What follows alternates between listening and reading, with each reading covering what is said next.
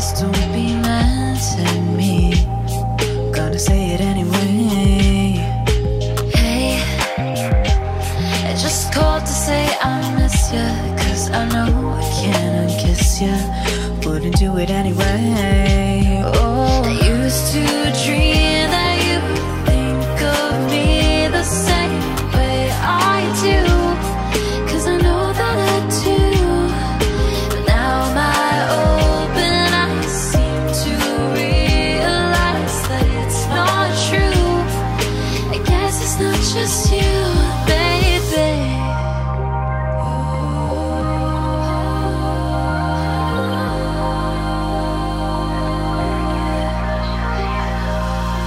Days go by, but I'm broken inside, like a piece of the puzzle that I had is now gone. Wish I could say I was doing okay, but I can't find the strength to carry me on. Praying and hoping you decipher it soon, the spaces in between the words I'm sending to you. But you either don't care or you're just unaware that the way that things are going are hurting me too. Hello guys, welcome to Poshemuka. Today we have with us Annie Elise. Hey Annie, welcome to Poshemuka. Hi, thanks for having me. It's an honor to be here.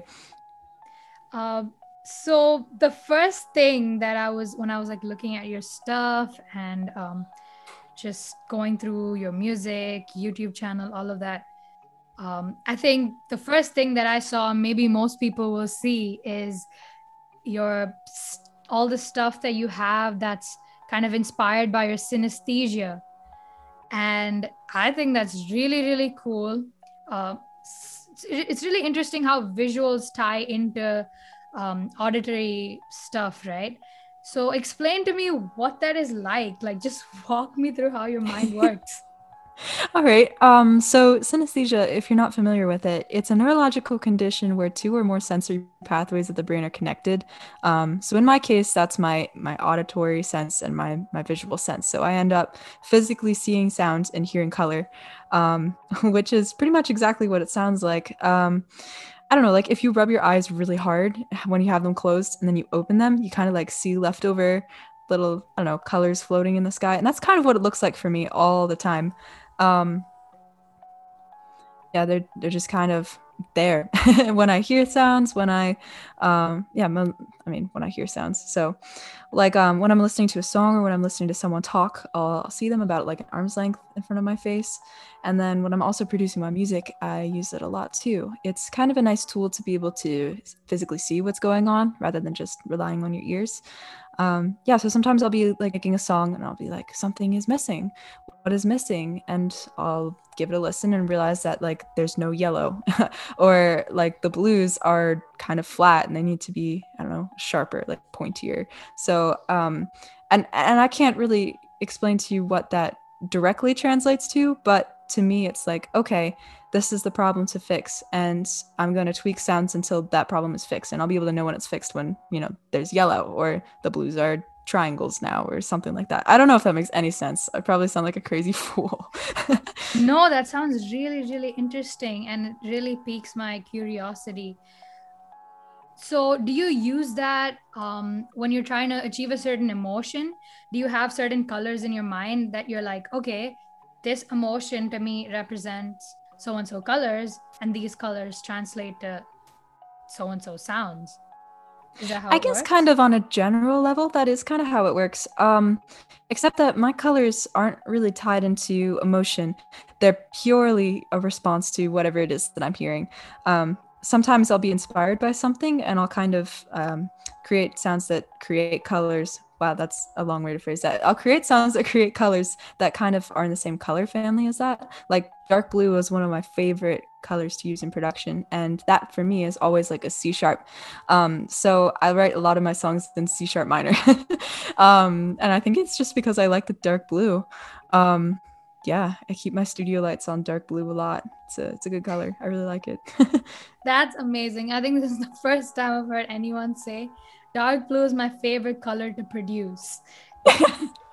Yeah, no, it really is. Dark blue is a great color. It's I don't know. it's crazy the way you just said that. Like dark blue is my favorite color to produce. Yellow, probably not. Like it's crazy, and I think that's what makes you unique. And I'm listening to you right now, and my brain is like trying to process this and trying to like convert this into simple language that a non synesthesia person can understand, because it's crazy, this whole new world that you live in, right? And it's kind of difficult for me to understand, but it also is like, wow, that's so cool. Yeah, I guess it does sound a little funny at times. I have Not before funny, been like, definitely not funny at all. It sounds super super cool. Like I want to have that. yeah, I mean, like before I have had to turn things off, I'll be like, oh my goodness, that beeping outside, like, I need to stop that boisterous red. And they're like, what? What are you talking about? Yeah, so sometimes, like if a sound is really overwhelming, like a beeping coming from outside, um, it will kind of affect me more than I think it will affect a lot of people that don't have synesthesia, because in addition to it just annoying my hearing senses, it's also annoying my eyes. Um, and sometimes if it gets to be too much, it'll kind of send me into what they call sensory overload, where like everything is just too much all of a sudden. My brain can't process everything that's coming in. It kind of gets confused with all the signals. I don't know if that makes any sense, but like if I walk into an arcade, with all the flashing lights and the noises, and none of them are related at all, I cannot stay there for very long. I'll start to, I don't know, the sounds create colors, which create sounds, which create colors, and it turns into a feedback loop rather than something that just exists. Kind of gets a little hard to manage. Interesting, really really interesting. I think that's also something, I don't know if this is connected, but your reels have a lot of colors in them, like the background lights and all of that. They do, And yeah. I always put like a little purple effect on my videos because purple is the color of my voice. My hair is purple. So on every video I put on Instagram, there's like this app that kind of will add a little color trail to it, and I always go back in and add purple, just because it is my voice color. interesting, very very interesting. And yeah, now that I mentioned reels, I definitely have to mention that you're probably Berkeley's official Instagram reels queen. Oh my goodness. You've officially mastered that content format. So how is it like for you adapting to that new content format and just using that? And you've been putting out so much content just through these reels. What's your process creating them? How do you have fun with them? And why reels? Why do you think that's your favorite? Is that your favorite content format? And why do you use that more than just regular posts? All right, I got you. So this is actually that requires some backstory. So I did not set out to create Reels. Reels kind of found me. That sounds so weird, but all right. So I've had a TikTok account for a while. I think all of us have been on TikTok at some point. And around the time of the new year, on Instagram and TikTok for the month of January, I was doing this challenge called #January, where the goal is to create a new song every single day of January. They don't have to be very long, just kind of a creative exercise to make sure that you can output something every day and feel good about it. And it was a really great challenge for me. I learned a lot about production. And I think halfway through the month, I started asking other people to like sing over them or play guitar over them. That was a lot of fun. And I would edit a video each day for them too. And because they were only like a minute long, they were perfect for TikTok. So I started putting them up on TikTok, and I guess people liked them more than I expected them to, because people started following me. I was like, oh my goodness, people I don't know are following me on TikTok. That's kind of cool. And so after January, I was about to say January, after the month and January, we're both over. I kind of continued to put stuff up because people were really interested in the type of music I was creating, which was really cool to have people be a fan of my music. Like that's the first time that's ever happened. And then it all came to a peak around the first week of February when driver's license had just come out. There was this driver's license challenge that you could do. It's like the time warp face, and the idea is that you sing driver's license while ignoring your phone, and it makes a funny face. I was like, oh, this is fun. I'll just do it for fun. I think I literally did it in the 2 minutes before my next class. And then after class, I checked my TikTok and it had a lot of views and likes and comments. I was like, what? This is the content that went viral? Not my entire month of like making original songs every day. But I was like, okay, I guess we're going to go with it. So after that happened, my TikTok really grew. I got like 10,000 followers like that. It was crazy. And I didn't even like the video. Like, I really don't think there's any value to what I posted. But hey, I mean, you don't decide what goes viral on TikTok. But after that happened, people started migrating over to my Instagram. And I had been like putting my TikToks up on Instagram Reels for a little while, just because it's the same type of content. Reels is kind of the knockoff TikTok. And the TikToks were doing way better than the Reels. So then I got... I kind of stopped posting on Instagram. It had been because I was doing a song every day, and then I kind of took a break because I could not keep up with a song every day outside of the challenge. Like 1 month was enough. And so I put up a reel talking about sexism in the music industry, just a really simple microaggression. Like when you walk into a studio, and I work as an engineer at Berklee, and someone's like, hey, can you take my guitar, set it up for me while we wait for the engineer? And then I'm like, oh, I'm the engineer. And that was it. That was the reel. Like nothing too simple, just me pointing out a microaggression that, I don't know, I think people should be aware to not do consciously. Has that happened to And you? yes, it's definitely based on a true story, which made me really mad because then that reel went way more viral than all of my TikToks. I think it's currently at 2 million views. Like, I don't know why it happened, but the interesting part to me was that most of the comments, like over half of the comments, were people either saying this didn't happen or like sexism, it doesn't exist in the music industry. You're just like being butthurt, or oh, they just like didn't know you were the engineer, or like you're not special, something like that. I even had like messages telling me like kill myself and my nose was ugly. Like it was just really kind of exhausting. But I don't know, that kind of content was like the fact that is what ended up going viral, and that it got the negative response that it did made me think like, wow, this is something I need to keep doing. Like if this is a way for me to talk about microaggressions and get people to think about them, even if people are upset about them, because it caused all sorts of fights in the comments section. But the fact that it happened made me think like, maybe I need to do more. So I started a little series on Reels and TikTok called Don't Be Sexist, part whatever. I think we're up to like part 9 now or something.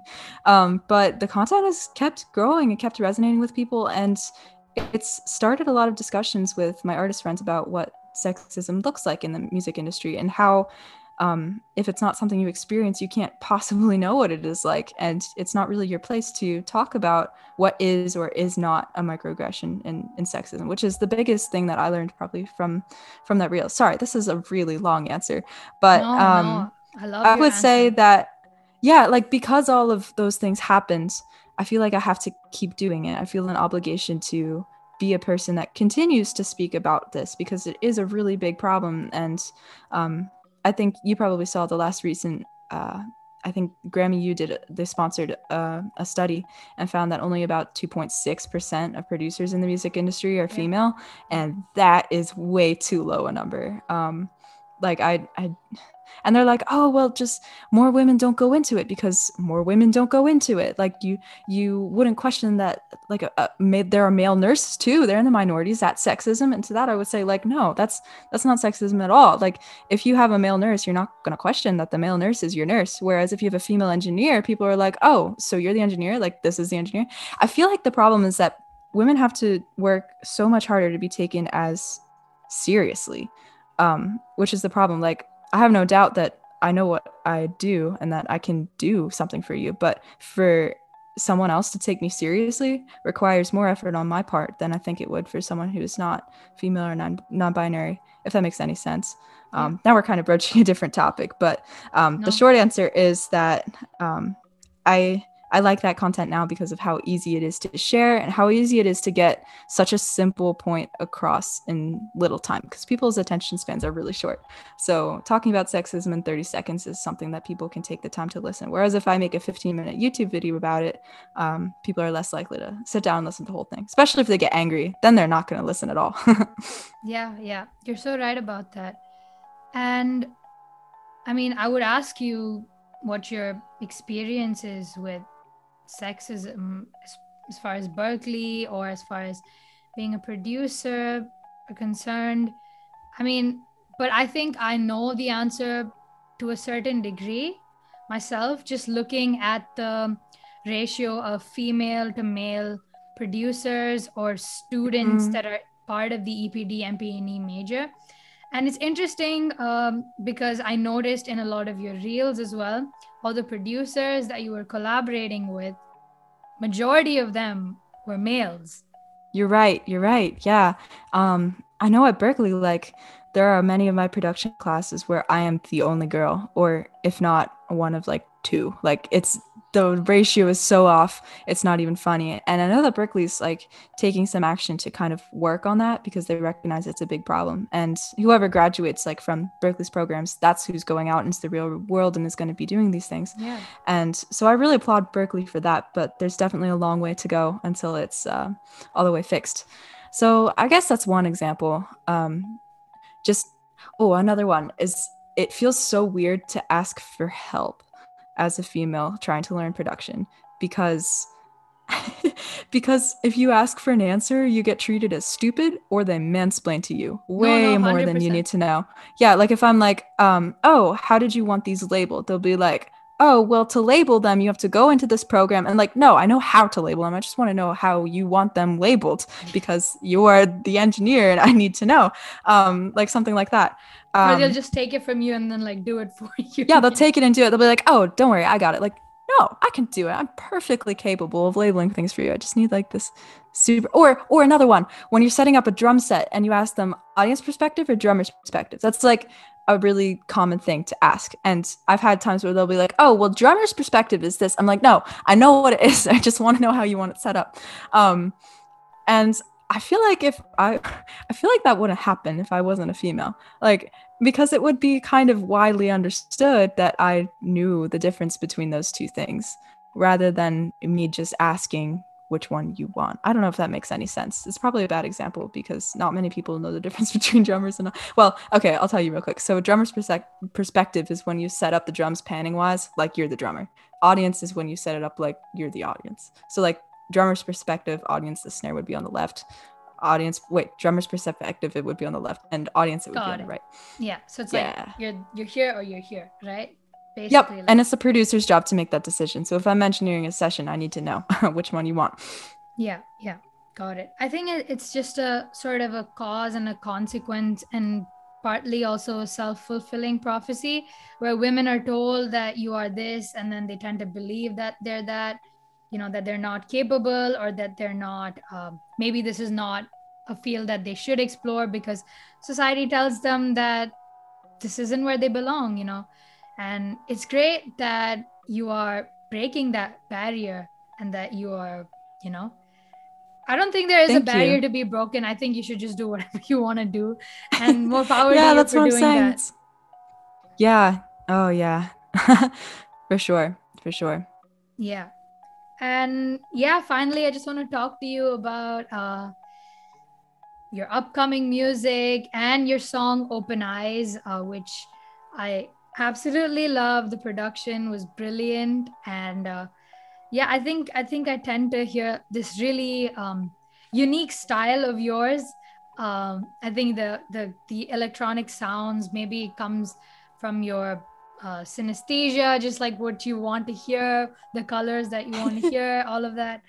My sound has before been described by people as kind of maximalist. Like, I love to throw a lot of things in there. Boomy and it's big, and I love that. I love it. It's beautiful. I do too. It creates so many amazing colors for me, which I think is why I do it. But I'm really glad to hear that you like it. Yeah, that's great. So walk me through all the next projects that you have lined up? What are you doing right now? What are you going to do in the future? Anything that you want Yeah. people to know about? All right. So after the reels took off, I decided that now would be a good time to kind of start working more on my artist project, which is Annalise. And I've put out music under the name before, but before I'd always kind of defined myself as a producer engineer. And now I'm starting to define myself more as like an artist producer, which is like produce music for myself and also other people, which is really exciting and also terrifying. Like to have to be both people. Well, not to have to be both, but to have to promote myself. Like we talk a lot in production about the difference between the producer and the artist is that the artist is in charge of promotion, and I am learning so much about promotion. There's so much that I don't understand or know, and there's so many people that are so good at it, and mad respect to them. But what's going to happen next is I've been working on a new batch of songs, a lot of them inspired by the January project. So I kind of used those as demos, and they're going to turn into some full releases, which I'm really excited about, probably in the next few months. So I've got that. Live shows are coming back. I'm doing a stream show on April 3rd with the Boston Stream Party, which is going to be really fun. It's just a live show. I got this new sampler, so I'm going to use that in the show, sing along. Yeah, just kind of see how people resonate with the new batch of tracks. So it's going to be really fun. I'm really excited about it. Mm-hmm. That's great. That's great. And yeah, finally, anything else that you want people to know that you want? Maybe like you already mentioned the whole sexism and all of that. Apart from that, just anything that you want people to be aware of, create awareness about, and just maybe if you had the power, what would you change about this industry? Just one thing. Well, that's a tough question. There are a lot of things I'd love to change about this industry, but I think what I would change, I know it's not possible, but it would be great if discrimination just did not exist. Yeah, I think that would make life easier for so many people. And it would also make getting into this industry not have like, I don't want to call it a paywall, but I don't know. It's definitely easier for some people to get into than others. And I think if you come from a super privileged background, it ends up being a little easier. And I don't think that the music industry deserves that. I think we deserve to have all sorts of types of people who are really passionate about making and creating music to be a part of the industry. So that's probably what I would change. But if sexism in the music industry is something you're really passionate about, I would say that the number one thing you can do is to call people out when you see it happen. Even if it's not something like blatantly obvious, even if it's something like starting to explain drummers and audience perspectives as someone who clearly knows the difference, like just call them out, be like, dude, she knows what it is. Just which one do you want? Or if you're on social media and someone's like, oh, I hate your music, but you're very pretty, be like, I love her music and she's very pretty. Like, you just support them all the way. A lot of support goes a really long way into combating this thing. Because like if people don't have any consequence, they're just going to keep doing it. And so being annoying and getting them to stop thinking that way is really helpful. Yeah, it kind of stops the flood of negative comments from happening too. If people are like, oh, well, if I say that, I'm going to get attacked. Well, yeah, you're going to get attacked because it's not right to say. Yeah, for sure. I agree. I think people kind of hiding behind the anonymity of their screens just allows them to say whatever they want to say and be mean about it. So when we create consequences, not just when they're in person, but also consequences when they're online on social media. Yeah, hold them accountable for what they say and what they think, especially if there's kind of a problem with those people, I don't know, thinking those things about the industry. It definitely doesn't help anyone. So if you see something, say something. Always. For sure. Yeah. Completely agree. And I hope that you grow and you reach great heights and you're able to represent women and female producers. And I really hope that more female producers follow your lead and we have a more equal industry and better percentages of representation over the next that would be a dream years. come true. I'm really hoping that soon a female or non-binary person will win Producer of the Year, the Grammy Awards. Did not happen this year. I think 6 have been nominated and no one's ever won. So we'll see. I'm waiting on that one. Yeah, for sure, for sure. But yeah, thank you so much for being a part of this episode. Definitely. Thank you so much for having me. No problem at all. I learned so much, just, listening to the stuff that you have to say. And there's definitely a lot of food for thought in all the things that you mentioned today. And I hope people can take back something from today's episode. So thank you so much, Annie. Thank you.